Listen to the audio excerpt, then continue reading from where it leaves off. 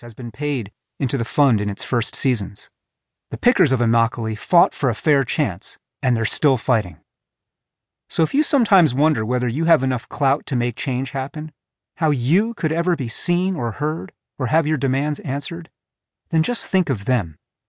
If people who started where they started could learn power and transform their lives together, can't anyone?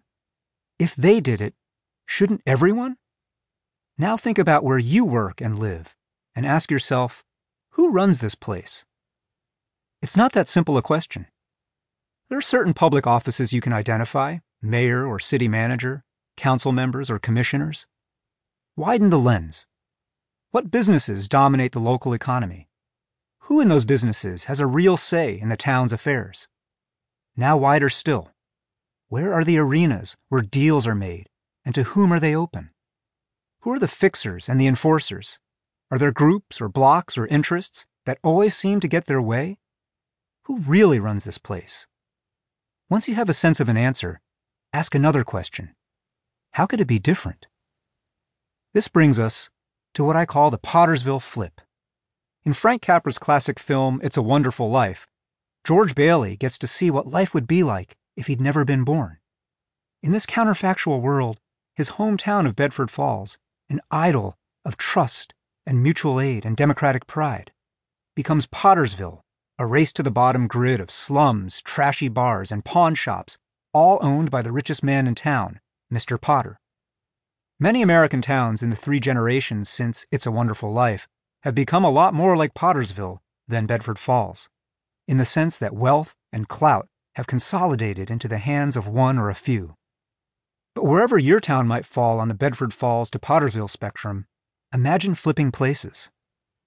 Imagine if you live in a place where you and your neighbors have been crushed by the unseen force of someone else's wealth and wants, what it would be like to be Bedford Falls. Or imagine if you live in a place where civic health is high and opportunity abounds, what it would be like to descend into Pottersville. Now run the same thought experiment for the other places in your life.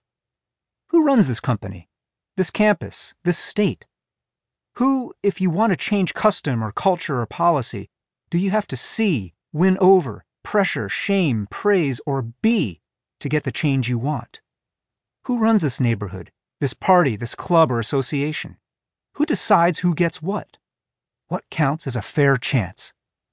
To ask the question is to begin to change the answer. The immigrant pickers of Immokalee may never have seen or even heard of It's a Wonderful Life. George Bailey is probably not part of their cultural vocabulary. But they've definitely done the Pottersville flip.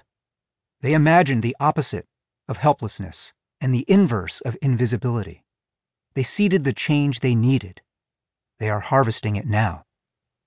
Go back to that ripe red tomato, whether in your mind's eye or on your kitchen counter.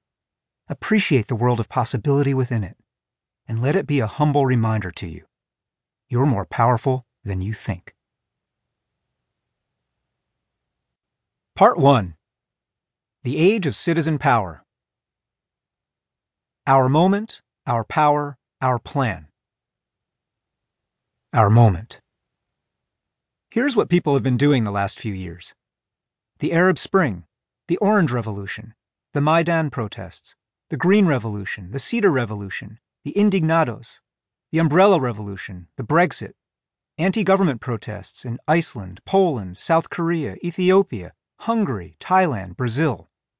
In the United States, we've had Occupy Wall Street, the Tea Party, the Dreamers, Black Lives Matter, $15 Now, Standing Rock, Feel the Burn, and then, of course, the Trump train. Not every one of these movements has, in a conventional sense, succeeded. In fact, most have not. But they're all connected, and they're still coming. Occupy begat We Are the 99%, begat Fast Food Forward, begat $15 Now, begat the Bernie Sanders campaign. The Tea Party harnessed a radical anti-establishment spirit that seized and then consumed the Republican Party, fueled Donald Trump's election, unleashed a new populism, and created a none-of-the-above opening for libertarians. This is a moment of citizen power, and that is nowhere more visible than in the turbulence of American political and civic life. The coming out of undocumented immigrants, the gradual then sudden